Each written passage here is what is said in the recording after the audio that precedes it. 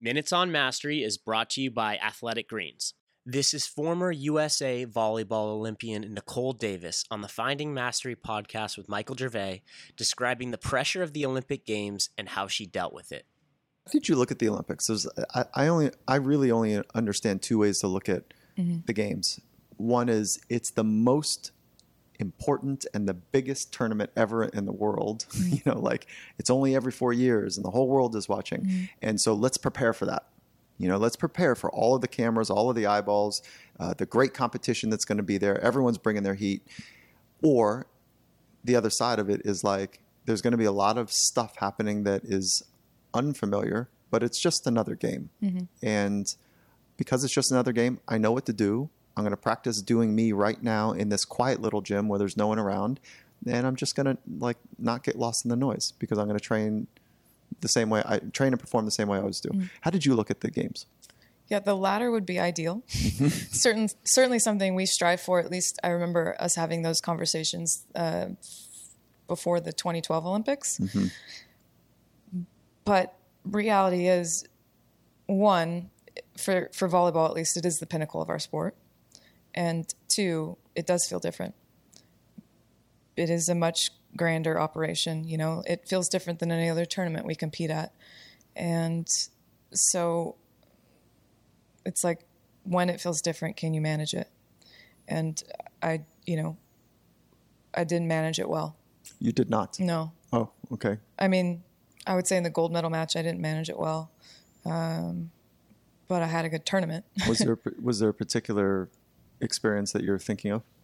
Yeah, just against Brazil, I felt really anxious.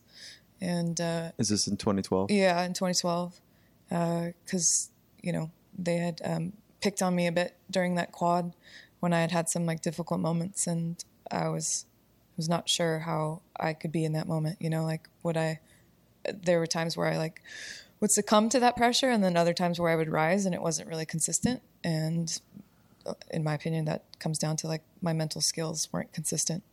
And so there was for me a question of how I would be versus this is just another game.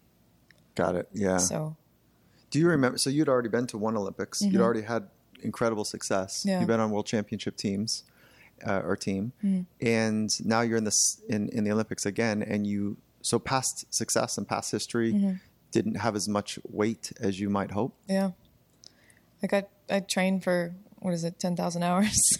Oh yeah, you had that. I'd done my 10,000 hours. I'd been on the world stage. We'd won gold medals and we'd lost as well, but we had Brazil's number leading up to that.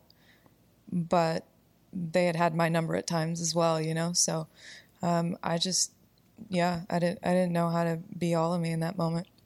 So what was happening the last year and a half of the quad is that I would start matches tight and then work into it and be okay by the end of the match.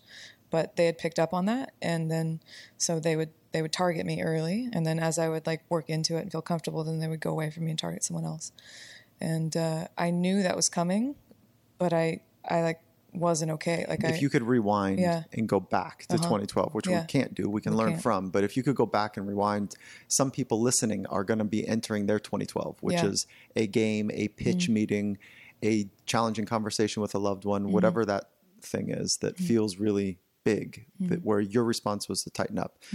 And if you could really unpack how to help somebody, yourself now, but somebody to train, to be able to be a little bit more, as you call the better version of yourself or the fuller version of yourself. What would be some of those training strategies looking back now that you would say, okay, if I just did this a little bit better, I thought differently about it, or I practiced breathing, or I practiced something, what would it be? Because it wasn't probably nutrition. It wasn't being physically sharper. It was all mental. Yeah. Yeah. So.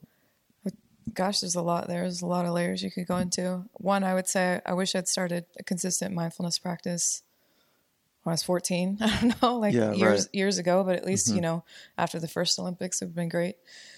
And then two, in those moments where things feel big around you and you feel overwhelmed, what do you stand for? Who are you?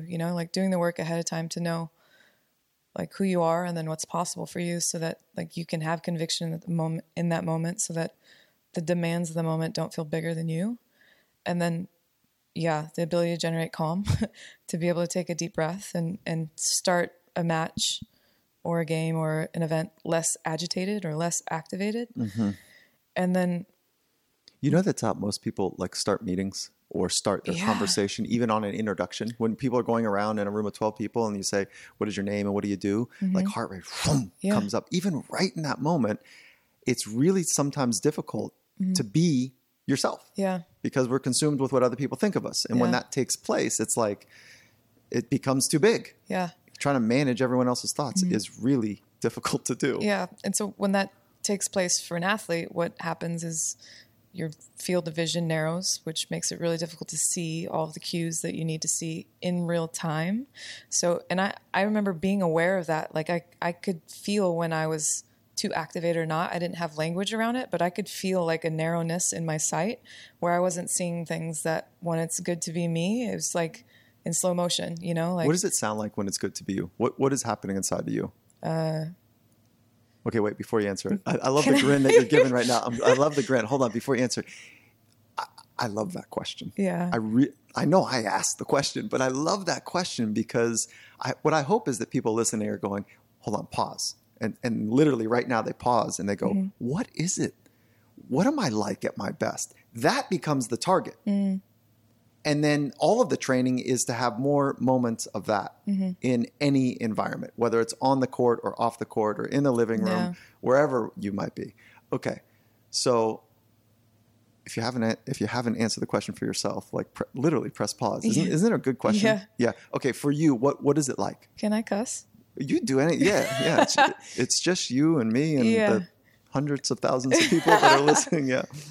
No, it sounds like, not today, bitch. Like someone hitting a ball at me, for example, it's like lipping, not today. Like, I got you. Oh, okay. That sort of thing. Yeah.